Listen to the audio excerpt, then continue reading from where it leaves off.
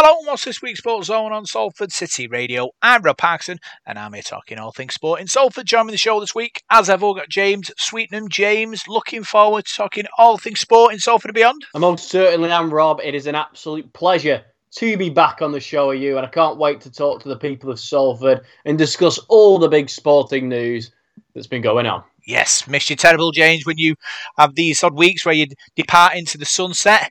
Me and Paul are sort of saddened by your absence. Oh, Rob, whether I'm here or there or anywhere, I'm always thinking of you, and I'm always thinking of the Sportszone listeners. That's what it's all about, James. Our listeners are the most important people. They respect us and listen to us talk all things sport in Salford every week. We cover all kinds of different sports, and it's great to be involved. Yeah, most certainly, Rob. It's a great thing doing this show, isn't it? There's so much going on in the world of sport, and I'm delighted to be back this week. Not so delighted to watch Manchester United lose 3-1 to Arsenal. 1-1, obviously, and then Garnacho bags what seems to be a winner. It's VAR. It isn't given. It is deemed offside, and then we end up losing. A complete example of a momentum swing there. What did you make of how it all went down? Yeah, it's one of them games, isn't it? Arsenal away. A game, if you were looking to sort of win a championship, you're competing against one of your main opponents in that title race. You need to take points off them. Unfortunately for Manchester United, weren't able to do that. Like you said, the Garnacho disallowed VAR goal. For me, James, it looked like he was onside. I'm not sure when they start drawing red lines and blue lines. It all depends on the camera angle to me. There was one camera angle before the actual one they decide whether he was onside or offside, where he looked onside. So it's strange, but these things are made, technology is king. They make the big decisions, and unfortunately flagged offside, and then like you say, Arsenal go up the other end and score. Declan Rice with the goal, justifying his £100 million, transfer from West Ham. Disappointing for Ten Hag's men that they let it go that late in the game. But I suppose titles, even though they're not won in September, James, moments like that make big impressions on that title run.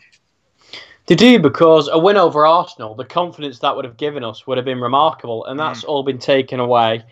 And now we've got a break, haven't we, because the international fixtures are coming up. So the whole thing isn't ideal.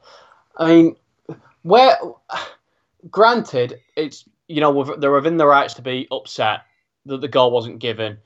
But is it damning on the Manchester United mentality at the moment that we conceded 2 goals straight after that?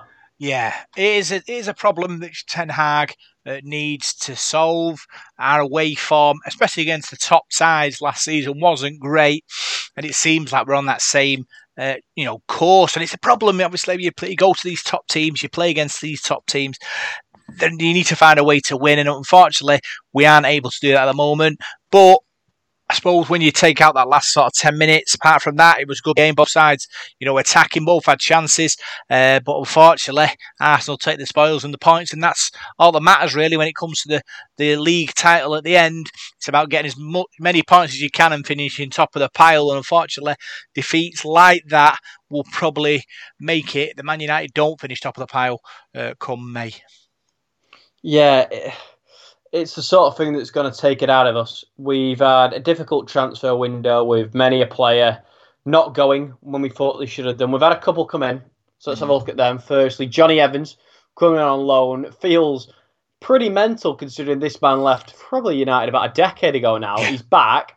What sort of impact is he going to make? It's a good question, that, James, because obviously Johnny Evans, one of our legendary teams had him involved, and he's come back. He had a good career at Leicester, and he's an accomplished Premier League defender. But is he going to take Manchester United to that next level? I'm not sure.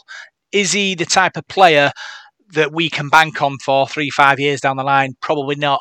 Where is this Man United mentality when we're picking up players like him to plug gaps? Are we looking at short-term success, or we're building something here at Manchester United? That's the big question.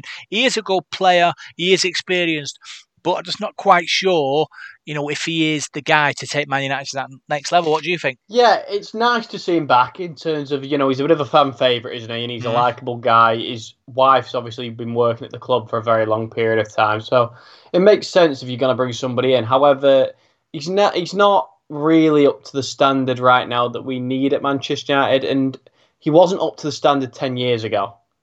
So it's difficult to say that he's a good signing, but I wish him all the best. He's a good character, and hopefully he'll be able to connect with some of these players. He's as experienced as you like, so I'm hoping that he brings something to the locker room in that regard.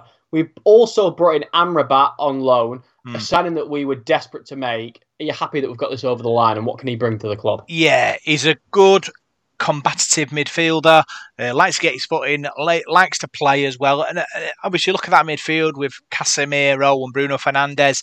You need more bodies in that area, don't you? Casemiro has been overrun in the last few weeks, and he will solve that problem, you'd hope. Brings a lot of experience, which is another key thing, and he wants to come to Manchester United, but on loan, I think, from Fiorentina. I suppose it's an opportunity for him to show Manchester United what he's about. Gives Manchester United the opportunity to look at him and see if he can fit in our pattern. I suppose a good deal for both. But like you say, I suppose it is a loan deal, and we'll see how he goes. He has an opportunity now, don't he, to prove himself and to be able to play at the very top level in the Premier League. And I'm sure he's going to take that with both hands. Yeah, he is. He's a signing that we want. He's a signing we've got. And I'm hoping that he makes a pretty big splash at Old Trafford because we need it. On a negative note, Mason Greenwood, we discussed him a couple of weeks back, and Manchester United made the decision seemingly to get rid of him. That was very carefully worded, their statement. It looks like they're going to send him out on loan to Getafe. They're going to spend, I think, $8,000 a week on housing him in a luxurious villa out there before seemingly bringing him right back to the squad. Firstly, Rob, do you think now that their statement that they made, that they knew full well, led a lot of fans to believe that he was going to be gone permanently? Was it a bit disingenuous from Manchester United?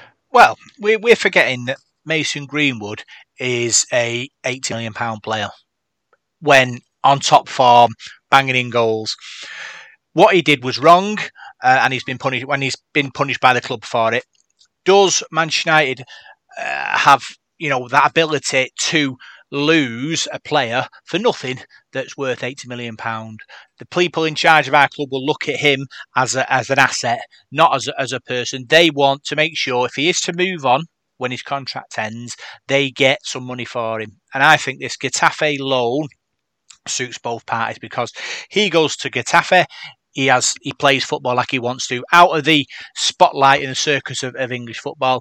If he does manage to, score goals and do some good things for Getafe, his value will go up.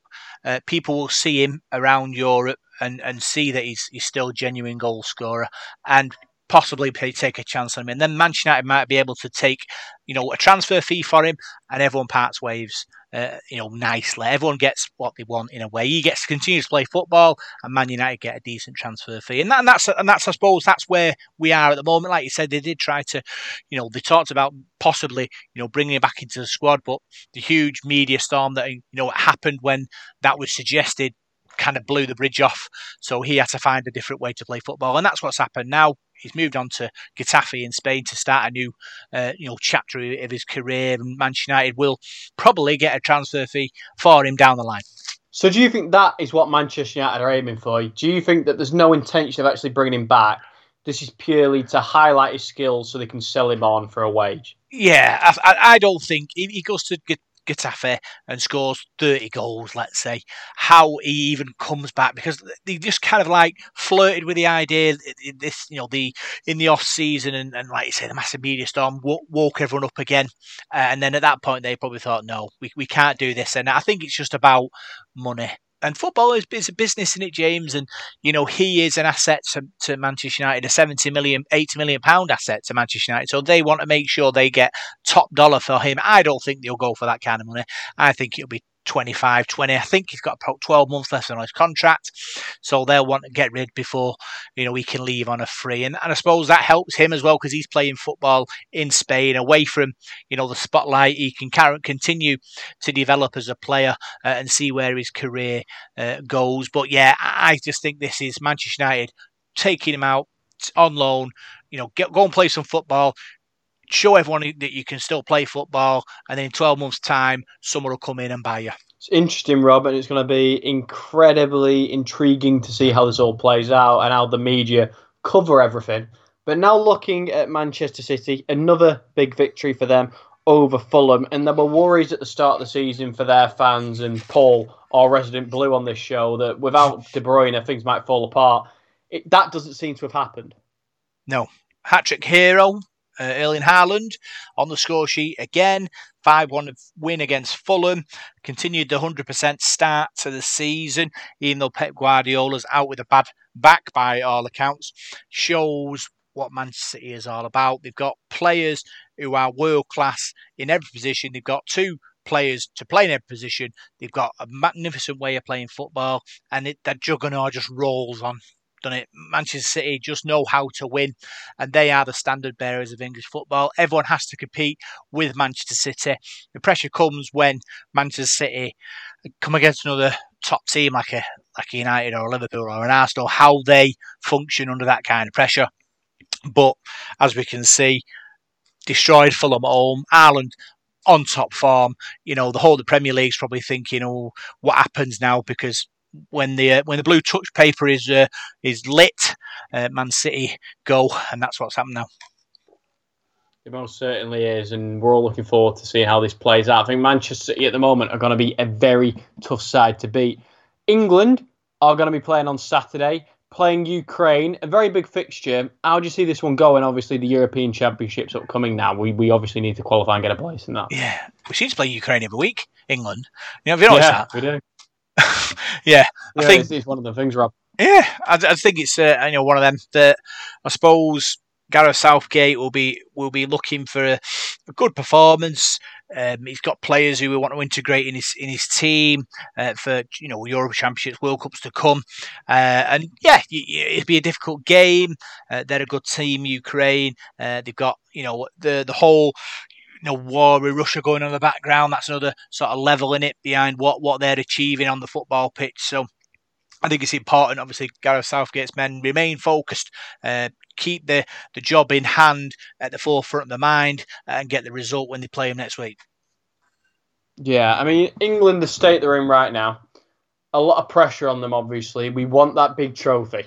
Do you think there's even more pressure on these players based on how well the Lionesses just did? Yeah, it could be a point, James, because obviously a lot of people, will look at what the Lionesses achieved in a major tournament, getting to the final and losing to Spain. And obviously the England team, similar circumstances, went to the final, lost to Italy. And I suppose it's what you can do, can we do better? And a lot of, when the women play, they talk about how their attitude is and they're not rolling around on the floor. I think it's a bit of a myth, really, because, football is football. They do talk about men's football, lots of diving around, lots of pretending to being injured. But that happens as well in the ladies' game. I remember the Spanish against England, that last sort of 20 minutes, just trying to disrupt the game totally. And that's all about winning. It's all about gaining an advantage and getting your team over the line, which was what Spain did. So it is an interesting comparison, but there will be people saying, well, the ladies got to a final, they're showing us how great football is, how it's engaging with women all around the world and all around our country, and it's up to the men now to step up to the mark and show the same kind of responsibilities, the same kind of attitude when playing to inspire the next generation, and they're hoping that they'll be able to do that under Gareth Southgate. He's led that England team extraordinarily, since he came into the post, and you're just hoping that success will continue. But it's going to be tough, like you say. Teams know what England are all about. England don't really have a massive pool of players in the Premier League. I think something like 28% of people who play in the Premier League are eligible to play for England, which isn't a great amount of people that Gareth Southgate has to pick from at the very top level. So it will be interesting to see what happens in the next few sort of years to come when it comes to developing, these kids in the academies and how they're going to develop, because it can only go so far when you're in an academy. You need to be playing at the top level to reach, world-class stages. So, it's interesting to see how they go through these big teams, and if they do let them go, where they go, and if they let them stay, how they break into that top team to develop as players. And looking at that group, obviously Ukraine in second at the moment, so you'd say they're perhaps our greatest rivals in the group. But Italy are in there as well, currently in third place. And obviously they beat us in the final of the European Championships, a devastating penalty shootout, I think, for all of us. But then they didn't make the World Cup, and now it's looking possible that they might not qualify for the European Championships. What's going on with Italy at the moment? It's a strange thing. Obviously, like you say, missing out on major tournaments. Italy don't do that very often, has to be said. They are a footballing nation. The whole of Italy will be hurting the fact they didn't make it to the last major tournament. If they don't qualify again, there's going to be serious ramifications. They'll probably have a massive inquiry about it. But they are still classed as one of the greatest countries, football countries in the world. Who generate great players. It seems like they just haven't got that team together to be able to qualify. And I suppose when you are the likes of England and Italy, you have a process where you go into these qualifiers and the games you have to win. But unfortunately for Italy, it seems like they've dropped off the edge there and are dropping points as they go along. So that's probably why they're failing to qualify. And until they stop the rot and start winning games which they should win, and also nicking games where they shouldn't, they'll continue to miss out on the big tournaments for every 4 years or so. Yeah, it's weird, isn't it, how things come and go in Italy, a side that aren't doing as well as they are threatened to do in recent years. You're hoping with England now, a team who've been pretty consistently operating at a high level. Eventually, this has got to click, you'd imagine, and eventually we've got to get this over the line. Obviously, the last 3 major tournaments done very well in all of them. Do you think, though, anything other than the win at this stage, we're in a position where Gareth could lose his job? Is there too much of an expectation almost that if you're in these major tournaments, you've got to be 31 of the greatest teams on the planet, and especially like if it's the World Championships, so look at the teams you have to get through. So is it almost he's in a position where unless it's the absolute best, he's going to be under scrutiny? Yeah, I think a lot of time, English football fans will look at the English football team and think, right, where do we expect you to go? You think quarter-final, semi-final, and if you get luck of the green, we'll get to the final. Mostly through my England football watching career, we'll call it, we always seem to struggle to get through the group stages and then drop out kind of like second round. But this team under Gareth Southgate has taken the English football to the next level. But I think it's not just Gareth Southgate. I think it's the investment in football that the government and the FA have done over the last sort of 10 years that have brought level of players up. And that is why we're able to compete at the very top, and that's why we're reaching semi-finals. That's why we're reaching finals of major tournaments now. We're not dropping out in the sort of second round with the historic defeats or games like that where you think we should have won. We're actually winning games now where Italy maybe have gone off the other end. They were a team that historically won 1-0, sort of played ugly, but managed to get through to a major tournament, sort of semi-final, final, and we never were there, but maybe just swapped round now, and we're the team that are able to get to these major tournaments. Is that pressure on Gareth Southgate? Probably, because I suppose if you're getting to semi-finals, finals regular, and you don't get to a semi-final, questions start to be asked. But historically, if you look back through the ages, England are very rarely knocking on the door when it comes to semi-final football, aren't we? So to get to a semi-final is a great achievement, but we're in a different world now where success drives the agenda, and if we don't win a tournament or we don't get to a semi-final, fingers will get pointed at Gareth Southgate, and it depends on how he feels about it, because being an England manager, that's a massive amount of pressure on anybody. A whole of the media looking at you, general public looking at you, who you pick, who you talk to, what you do, and it's massive pressure on his shoulders. So does he feel, after how many years he's been in charge with England, that his job is done? I'm happy just to go back to the sidelines. Don't forget, Gareth Southgate came through the England structure, didn't he? With the 21s, and he's part of the firm. He's part of the FA's development program. So is there anyone else waiting in the wings to take his place? I'm not quite sure. No, I mean, obviously there's the Lionesses manager, who apparently is being groomed to take over this role. We're hoping, I think, that Gareth Southgate can finally get us across the line before he goes. Now looking over to our local side, a mixed week for Salford City, a loss to Morecambe, but a very dramatic penalty shootout win against Leeds 9-8, and it doesn't get much better than that. Yeah, obviously Salford City against Leeds in the EFL Cup. What an occasion for Salford to win 9-8 there. We talked about, Salford's great cup runs of the, last few years. And I suppose this victory kind of like puts the icing on the cake when it comes to things like that. You're hoping that they'll continue that form and take that form into the league run. But yeah, happy days. Everyone likes it when we, a small team takes a big team out. Leeds United just come out of the Premier League, a massive scalp. The Lancashire-Yorkshire rivalry in a EFL Cup tie, and Salford to come out the other end, the victor, only helps the city and the team. Yeah, it most certainly does. Things are building very nicely for Salford at the moment. Obviously, a tough game coming up against Bolton in the Football League Trophy. A derby, so hopefully it brings the best out of Salford. Yeah, Bolton in good form as well, which is would be a concern for Salford, but confident. After beating Leeds in the last game, they'll be looking to take over another, big club. Bolton Wanderers, yeah, they've not been in the Premier League, for a few years, but they still are a big name in football, isn't it? So if they can manage to get a result away from home at Bolton, will be a big shot in the arm for the Amis. But we'll have to wait and see how that plays out, I suppose. And a game on Saturday against Walsall, a team slightly ahead of us in the table in 14th. Tough gig for us. Yeah, it's going to be tough to see what happens there, James. Obviously, after this week's defeat, they'll need to bounce back there. But like you say, football is a funny old game, innit? You're up 1 minute and down the next, so you're hoping they can find a way to win and get them engines going for the next game.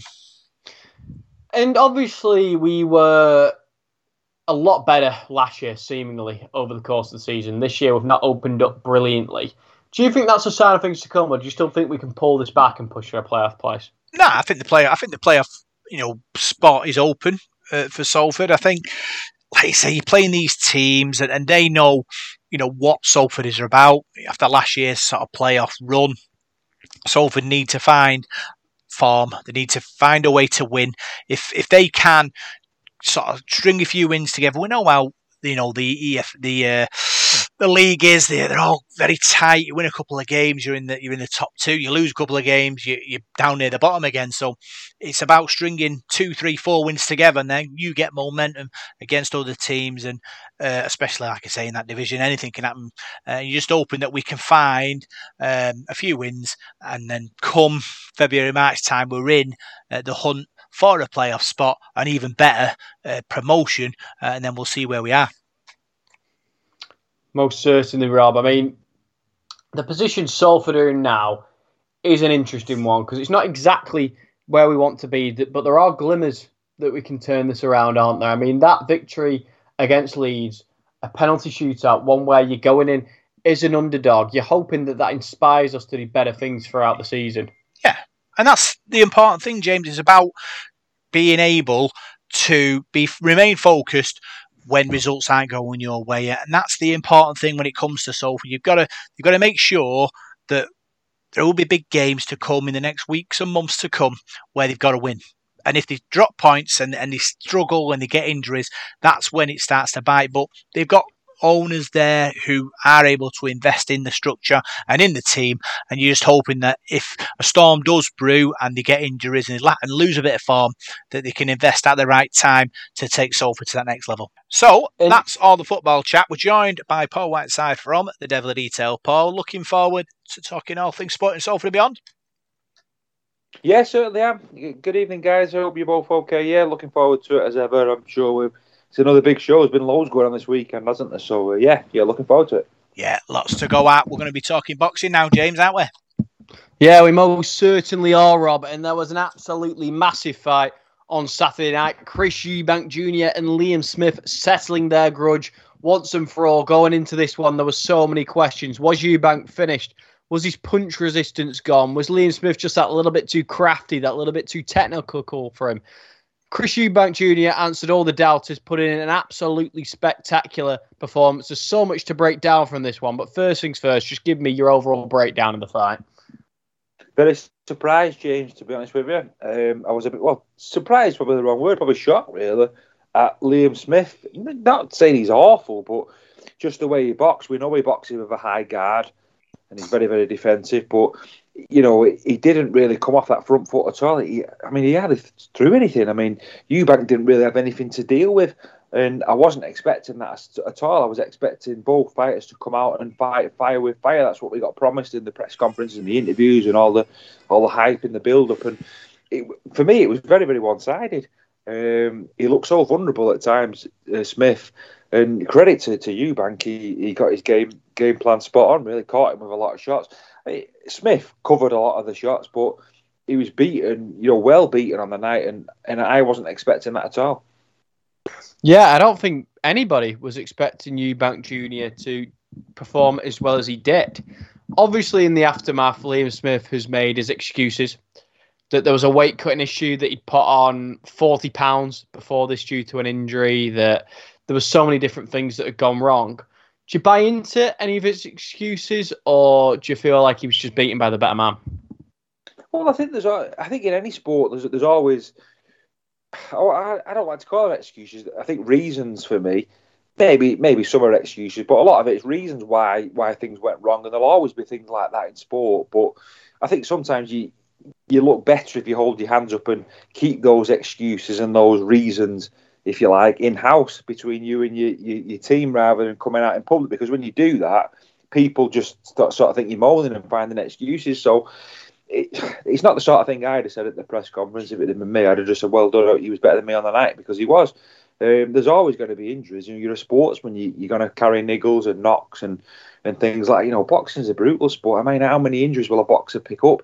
He's always going to have something. You look at the camps, what they go through, and the training and the sparring, and that. It's very, very tough. So no fighter is going to go into a fight absolutely 100% perfect. There'll always be something that they've picked up. So no, I don't buy into that, really. I think it's poor to come out and say that. But even if he had to do a big weight cut, to me, I think I said it to you on the night, he looked like he'd aged about 5 years in the sort of 9 months, whatever it was, 8 months since the last fight. And I don't know whether that was something to do with his injury or not, but I think you've got to give Eubank an awful lot of credit. I think he completely improved.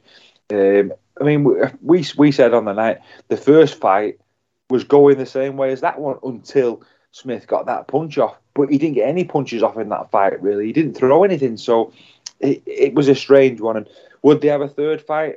I don't know.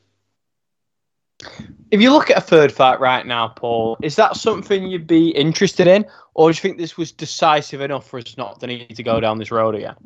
Well, to be fair to Liam Smith, you could say that his stoppage was probably just as good as Eubank's, really, wasn't it? It was probably just as spectacular, if you like, wasn't it? They were both decent stoppages. So, you say it's 1-1 now, wouldn't you, really? You can't really say that Eubank's the miles better boxer because Smith won the first one. So, at one apiece, you're always looking to settle it once and for all, aren't you, with a third time lucky sort of thing, best of three, if you like. So I don't know whether Eubank will go down that road, though, because I think he was calling like Golovkin out last night. He was calling other people out. I think he realises that his career now he's coming to the towards the back end of it, isn't it, with his age and what have you. So he's not going to go on forever. So if he goes another fight with Liam Smith, that's another 6, 8, 9 months of his career gone, because you've got the preparation for that. So he probably thinks, if I want to win a world title, I've got to go a different way. So you can't blame him for that. As for Liam Smith, I think Liam's about 35, 36-year-old now. Where does he go from here? What does he have to offer the sport? He's been a world champion. He's been in with some of the best. Does he keep going? Or does he seek another route? It'll be interesting to see where both fighters go. It most certainly will be, Paul. Of the names he mentioned, Gennady Golovkin, Conor Benn, Kell Brook, is there one of them in particular that you'd like to see more than the others? Well, I think the obvious one's the Conor Benn fight. I think, that's that's history, isn't it, between the two families? It was hyped up last time, and I think you'd sell a big stadium for that. I think you would anyway. With a good card there, I think you'd feel. I might be being a bit ambitious here, but I think you could do somewhere like Wembley for something like that. I think people would love that if you had a good support on as well. So, or a big arena, definitely. So, yeah, I think that's the fight people want to see. I think there'll be fireworks there. You've got all that history there. You can imagine the build up to that. You know, the gloves are off and all those sort of things on Sky Television were great for this two fights that we've had up to now. But the Conor Ben factor, I think there's an even more of a rivalry there, isn't there? Ben doesn't like Eubank, so and vice versa. So I think that's the one that the British public would want to see. Yeah, I think so too. I mean, it's a difficult one, isn't it? Because it's an incredibly big fight, even bigger now, rightly or wrongly, due to the whole drug scandal. So what do we do, Paul? Do we make this fight because it's massive, everybody wants to see it, and now most people seemingly are on Team Eubank, and, it is one that would probably start at Wembley Stadium at this point. But on the other side of the coin, Conor Ben still isn't cleared. He's still tested positive for performing enhancing substances. So should we go ahead with this fight?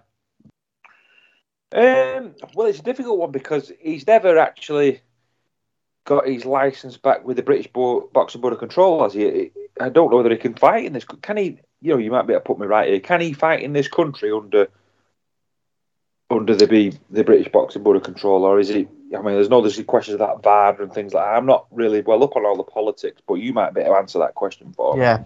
To my understanding right now, he's allowed legally to fight in the States. He's allowed to fight in the Middle East.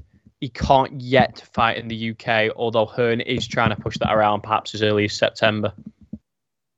Yeah, so that'd become a stumbling block, but that's when you start thinking, are the promoters going to look at abroad? Somewhere like Dubai or somewhere like that, the UAE or something, where these big fights have been touted before. Do they take it to America? I'm not so sure whether the American public, I don't know, they're funny, aren't the American public, about British fighters and that? Would they want to see two British fighters over there? Or does Eubank go another way? I mean, he doesn't owe Conor Ben anything. So will he go another way? I mean, I'm saying that's the fight the British public wants. So you'd have to ask Chris Eubank Jr. what fight he wants. He seemed really keen on Triple G, didn't he? I mean, I don't know how much legs are in that fight, but there's some massive fights out there for him. It just depends which road him and his team want to go down. And then looking at the undercard, some big fights there. Adam Azim, firstly, picking up another win, a flashy display. And we were having a conversation at the Smith Eubank fight about how we're lacking in stars right now in British boxing. We've had this era of the Chris Eubank Juniors, the Liam Smiths, the James DeGales, the George Groves, Tyson Fury, Anthony Joshua, Anthony Crolla, Ricky Burns, all these big fighters that can start venues. And we were thinking, who's going to be doing this in 5 years' time? Is Adam Azim one of the prospects that could potentially do that? Missed a few more out there, Carl Froch, George Groves. There's been loads, hasn't there? I'm not so sure. I mean, yeah, he's a very flashy boxer, and credit to his opponent on Saturday night. I thought he was really, really good. I think it's the best fighter that he's fought to now. It was a big step up. He was good. He was durable. He was quick.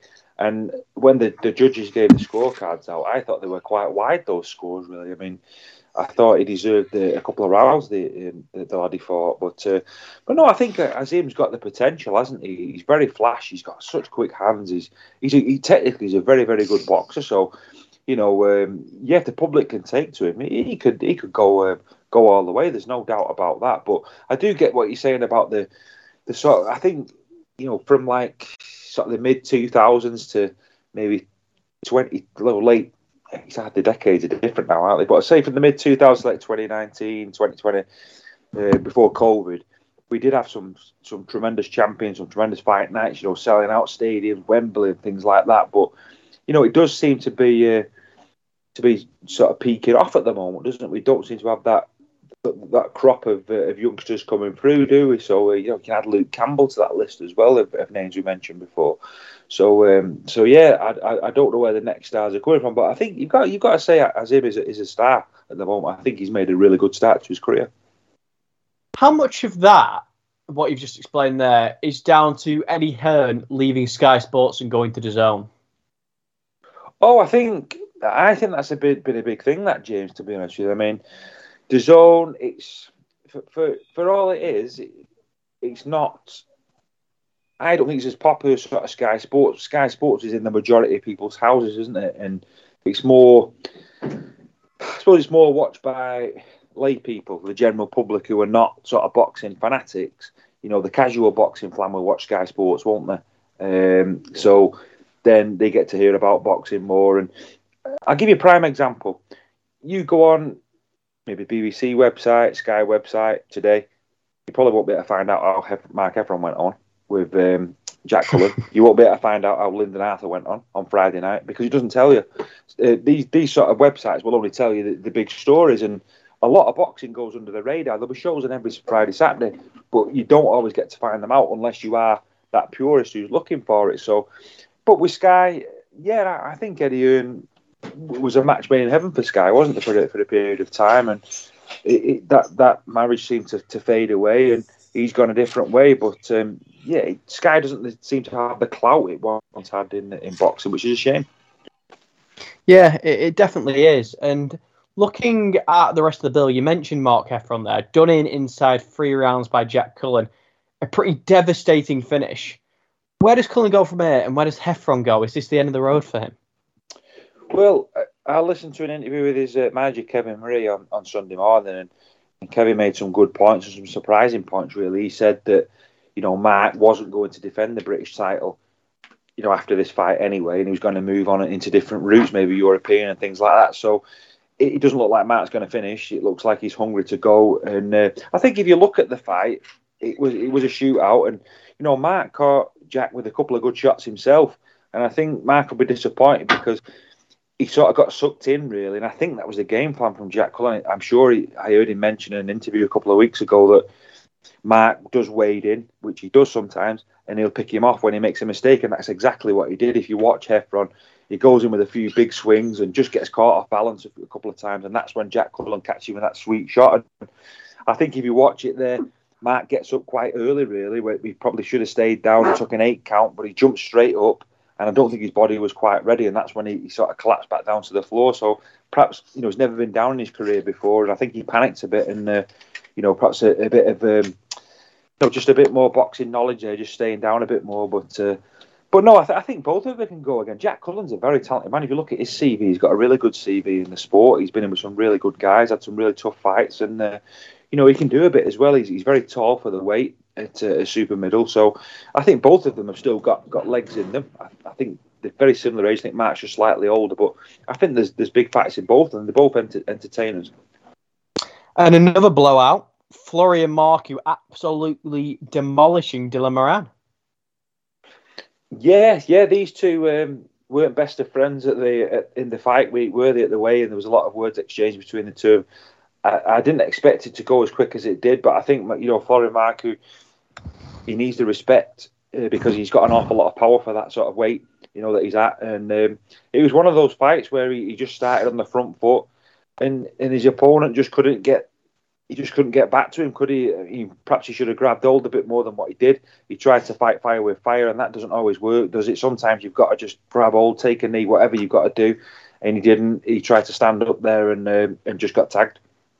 Yeah, he did. Not ideal stuff for him. And the last big fight on the bill, Dave Allen versus Fraser Clark. 4 years out of action for the White Rhino, aside from a brief return to action in Malta last year.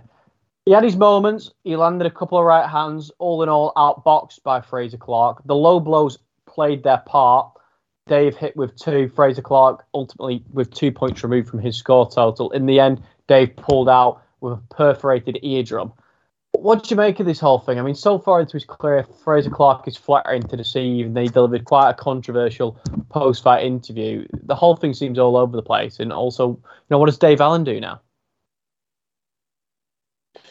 It's a tough one for Dave Allen, to be honest with you. I mean, I know he did retire, didn't he? Because he'd been done over in sparring a few times and wasn't feeling so good and things like that. His head was all over the place. So he needs to take a long, hard look now. He's had some big defeats, hasn't he, in his career?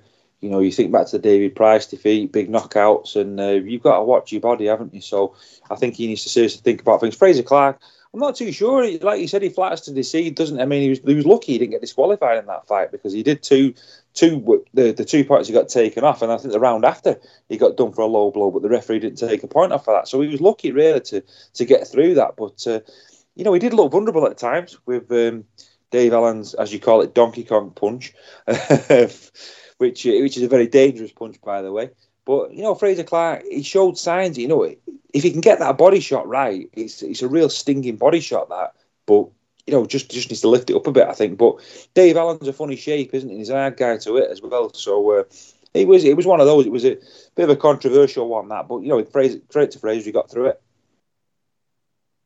He did get through it. He's got the win. And now he's looking on to pastures new. With Dave Allen, has a huge opportunity been missed? Because he's an extremely likeable character, somebody people really get behind. But for the bulk of his career, he's been going in with Dillian White, Lewis Ortiz, Fraser Clark, people who are just too many levels above him to beat them. Had he been pushed towards area titles, English titles, could we be looking at a very different career trajectory right now for Dave Allen? Yeah, I think you're right. Yeah, I think you look at John McDermott, people like that, Sam Sexton, who Dorian Darts, those sort of guys who've been at heavyweight, and yeah, they've come up in big fights against the likes of Anthony Joshua, but they've been around that sort of level and probably enjoyed better careers, really, and than what Dave Allen has done. So it just depends how your team take you sometimes, doesn't it? But I think he's had real potential, Dave Allen. He's not really fulfilled it. I think he could have took an opportunity there against Fraser Clark. I think if he'd have gone for it from the word go, he could have upset the apple cart there because, Fraser did look vulnerable at times in that fight, but I suppose it's one of those where we're never going to know. No, we're most certainly not. It's going to be interesting to see where Fraser goes. So many big opportunities out there for him. And in hindsight now, there was a lot of controversy when he pulled out of the Fabio Wardley purse bid, or more aptly, that Boxer pulled him out. Was that the right decision looking out? Would he have won that fight? Oh, I think Wardley carries a lot of power, doesn't he? I think he's a dangerous fighter as well. And, if you're someone like Fraser Clark, do you want to get in with him and risk it early doors? I mean, that would have been a big win for him and a big statement win. But I don't know, does it, from where I'm sat, his team look like they want to avoid that fight at the moment, but you can't avoid people forever, James, can you? If you want to win titles and that, you eventually have got to get in with people who are of a level to find out where you're at. So he's going to get tested. There's no doubt about that as he goes up through the levels, and he's well in with Sky Sports and the television people. So big fights are going to come for him, and it's about how he handles them. Most certainly is, Paul. Thank you for joining me as ever, and I'm going to throw it over to Mr. Rob Parkinson to talk rugby league. Yeah, we're going to start with some sad news. A Salford great, David Watkins, has passed away. Paul, our thoughts are with his friends and family at this time. An iconic figure in rugby league and in rugby union, and a stalwart in that Salford side, that successful Salford side of the late 60s, early 70s. A sad day for everybody. Yeah, a big top player for Salford, top goal kicker, top place kicker. I don't think he really made it a standoff at Salford. He made the move to centre and he was a revelation there, wasn't he? And that's where he spent the bulk of his career. So won 2 championships as well, and a great player in both codes, really. So yeah, very, very sad news. I did know that he'd been poorly for quite a while, hadn't he, David Watkins? So yeah, it's very, very sad because we've lost 3 top players, haven't we, in the last month or 2? Eric Prescott going and Mike Koolman passing on as well, and now David Watkins. So it's a sad time, really. These gentlemen growing older, and no, that was sad news. That. Yeah, very, very sad. Like I said, our thoughts with his friends and family at this time. Looking at the result this week for Salford, they faced Wigan away from home on Friday night and went down to defeat 26 points to 8. Talk us through it. Very poor, Rob, I thought. Very disappointing result. I thought it was a poor performance. I think Wigan, they were gunning for that top spot, weren't they, after a fantastic win over in France. And Salford were in the game in the first half, 4 points apiece, and even at 8-4. But for me, it was the 3 minutes or so before half time. We sort of imploded there. We conceded a real soft try on the right edge. I can't remember who scored that. Was it? Who scored on that right edge? Wardle, sorry. Jake Wardle scored. And then obviously the Hail Mary kick from Mark Sneed. What he was doing there, I don't know. Just going at half time at 14-4, you bang the kick in the air there. We did the same thing last season with Morgan Escudé taking a stupid drop goal. And he did it a few times on Friday night, kicking to, straight to Jai Field. And you can't afford to give Jai Field the ball and let him run the ball back. He's got that much pace and there's a gap there. He finds it. So I thought that was the suicidal, really, from Salford. And 20 points to 4 at the break. The game was done, really, in the second half. We didn't really have much. I thought Wigan went through the motions really in that second half, had us at arm's length. And Ken Seal scored a good try, but it was a night to forget, really. Wigan were head and shoulders above Salford, and we looked tired, we looked a bit jaded, and it's a worry now going into Warrington, because the Warrington game is a real shootout. We lose that game, and we're not going to make the playoffs. Yeah, it was that 10 minutes, like you say, just before half time for me. When we do say we start to gas, we usually mean physically. But I thought against Wigan, that 10 minutes, we just lost concentration. We just lost sort of where we were in the game, psychologically. And Wigan just took advantage of that. They are playoff kings. They've been there. They've done it. Every season they are involved in this sort of playoff situation, and we're still learning how to deal with that. And I thought it was a lesson for Paul Rowley's boys on Friday. When the pressure cranks up, you've got to match it. And I think in that last sort of 10 minutes, that first half, we just fell below the standard where we need to be if we want to be in the playoffs. Yeah, they've got some classy players, Wigan, as well. You look at Field and French. They've got an awful lot of pace in that team, and that's probably something what Salford are lacking a bit at the moment. And it's, I think we're not blessed with tremendous pace, and perhaps that's something Paul Rowley will be looking at to put right for next season. But no, it was a tough one, because you look at the league table at the moment. You've got Catalans who've dropped off top spot, but look who's right behind them, Wigan and St Helens. They're coming good at the business end of the season. Those two are looking really strong. They don't seem to have many injuries at all, and but having said that, Salford went there with a strong side. I think it was 3 weeks running where we'd named an unchanged team, barring the 18th man that swapped over. So, I thought we should have done better than that, really. But we had a bit of disruption. We lost Mark Sneed after about 11, 12 minutes in the game. Chris Atkin had to come on, so that probably had to change things around. But then Mark Sneed did come back on, which was good. But there was a lot of effort and endeavour, as there always is. But we just weren't good enough, to be honest, Rob. And if we do get in the playoffs, I think it's going to be tough, because there's some good sides in there, and we don't look as good as we did this time last season. It's sad to say. Yeah. So Salford are currently 7th in the Super League. Paul, at the beginning of the season, would you have took 7th at that point if we had a crystal ball and said we'll be fighting for the playoffs? We're going to narrowly miss out. We're going to finish 7th. Would you have took that? No. No, okay. It's a failure, isn't it?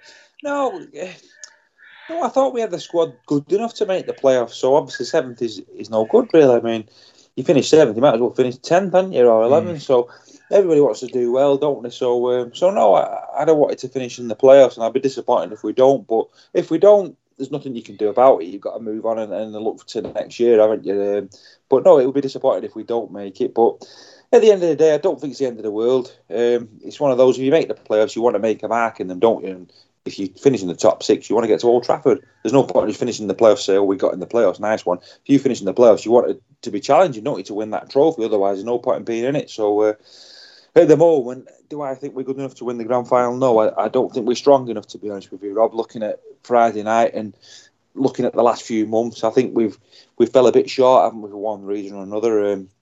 I thought our discipline was poor on Friday again, and a bit of decision making and things like that. There does look like there's something missing at the moment, and I know we've not got the biggest squad in the world and things like that. So, but I think we've just got to do our best now over these next 3 games, and if we can get into that playoffs and have a crack at somebody, then we've just got to go for it, haven't we? It's knockout rugby league, but no, it'd be disappointing to finish 7th.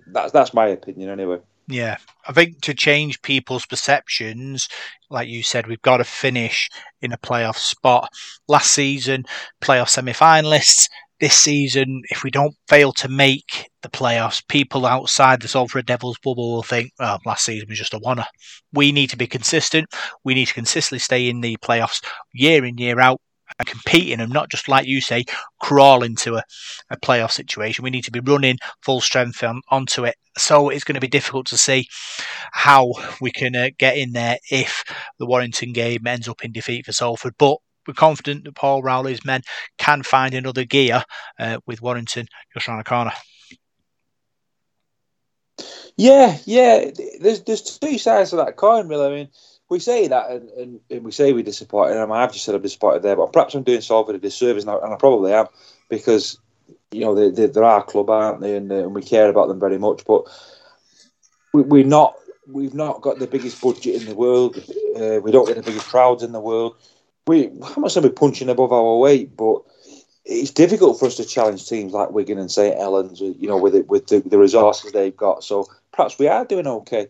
And I think the pride thing will be is 6 just sounds better than 7 to me, because you actually finished in the top 6. And like you said, if you're a consistent top 6 team, does that attract other players from other clubs who want to come and sign for us, better players as well? So, if you can say, yeah, we're a consistently good club, a top 6 club, a team that's challenging, rather than a team that's just a make weight, and also ran. So, it's difficult sometimes, isn't it? Because expectations get, lifted, don't they, when you have a good season like we did last season. We were 80 minutes away from a grand final and came mightily close, didn't we? But for one reason or another, this season's just not caught fire like last season did, and perhaps people are just disappointed from that. But no, we've not been awful this season. I think we've done okay, but it would be nice to get in that 6.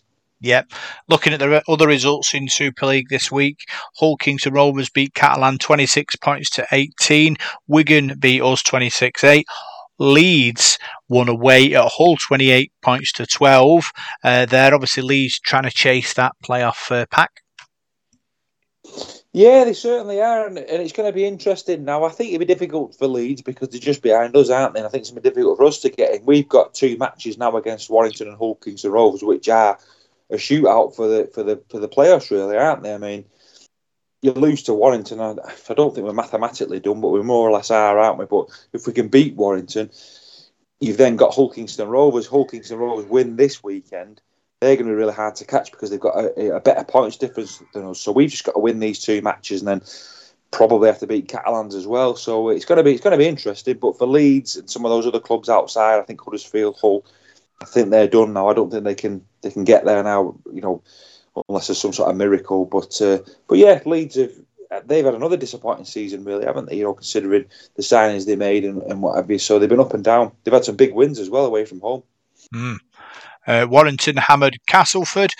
Leigh beat Huddersfield over 2 days, a bit like a cricket match. Floodlight failure caused the game to be replayed on Sunday, Paul. Obviously, with some rugby postponements and abandoned matches, don't happen very often in the summer seasons, but this one did. Yeah, problems with the floodlights, wasn't it? And I think there used to be years ago. I can remember hearing about a game being abandoned. I think the rule used to be if it was 65 minutes. The result used to stand, didn't it? So I don't know whether those rules have changed or not, but I don't think that game was. I think it was less than that. But I always thought it was at the discretionary of the RFL, which I think that's what they said. And to be honest, I think it's probably the fair thing to do, really. I mean, if you're gonna start, I mean, I know Ian Watson was complaining about starting, from minute 0, but I thought if you do that, you'd probably have to keep it the same score, wouldn't you? Really, because Leigh were in front of you. So it was strange, though, wasn't it? I bet for the supporters just rolling up for a 32-minute match, but no credit to Leigh. They've bounced back from some disappointing defeats, haven't they, since the Wembley Cup final, and they're still up there in the table as well, aren't they? They're 4th top, so they've still got a tilt at that grand final. So a good result for them. Disappointing for Huddersfield, though they've had another disappointing season. Yeah, St Helens beat Wakefield away from home to keep their title charge going. Looking at the fixtures for this week, Wakefield are at home to Catalan, Huddersfield at home to Hull Kingston Rovers, Castleford at home to Hull FC, St Helens are at home to Leigh, Leeds are at home to Wigan, we're at home to Warrington. What fixtures stand out for you there? Well, I think all of them. I think you've got some cracking games there. The Wakefield Catalans game, that'll be a really interesting one, because I might sound daft here, but I can see Wakefield turning Catalans over. Catalans are a real funny team at the moment. They've just lost 2 games on the spin, haven't they? And they were hammered at home to Wigan, and they lost to Hull KR away from home this week. So I don't know whether they'll stay over in this country or whether they'll go back and come back here. But Wakefield are a decent side at home. You look at some of their results. They hammered Warrington there. They hammered us. They beat Wigan. Would they be really piling it on for that game now? Because if they can win that game, they're back level with Castleford. I think the points difference is a lot better, Castleford's, but no, it's a massive game that for Wakefield to get up for that one against the Dragons, who can be vulnerable on the travel sometimes, can't they? So that'll be a good one. The Lee and St Helens game's a belting match as well. St Helens, would it be a fairy tale if Lee were to get to a grand final? A lot of people sort of said, "Oh, they won't win any more games. They've won the cup. That's it." But no, I think they're still there, aren't they? Still there or thereabouts. So that'll be a belting game. Wigan and Leeds is always a good game as well. And our game against Warrington, like we said before, should be. Kurt Haggerty and Paul Rowley are not quite Butch Cassidy and the Sundance Kid, but this is going to be. It is going to be a shootout, isn't it? This one, it's pistols at dawn between these two because Salford need to win. So a win for Salford puts the pressure right back on Warrington. And it is the last chance saloon really for us. So some belting games again at the weekend. Yeah, many to go. Let's touch on Swinton Lions. They were in action. Went down to defeat 26 points to 22. They're away at Barra this week. Hopefully get back onto winning ways. Yeah, massive game. I don't think they've got many games left now. They've got 2 more to play. I think it's 2 more left. So, yeah, the bookmakers had Swinton on a 20-point start for that game. So they were back in York to thump them. So, and it was a really close game. So they were bitterly disappointed with that now. So they've got some tough games coming up. I think they've got to play Whitehaven as well. They might have to win that one to stay up, but it's going to be really nail-biting now the next couple of weeks. Yeah, it's going to be exciting. We'll be talking about it on the Sportszone on Salford City Radio every Tuesday and every Wednesday. We're here to cover all different sports in Salford, in the world, and it's going to be great. Hopefully you'll be able to tune in. Big thanks for joining us on the Sportszone on Salford City Radio. I'm Rob Parkinson, and we'll see you soon for more Salford Sporting Chat on your Salford City Radio.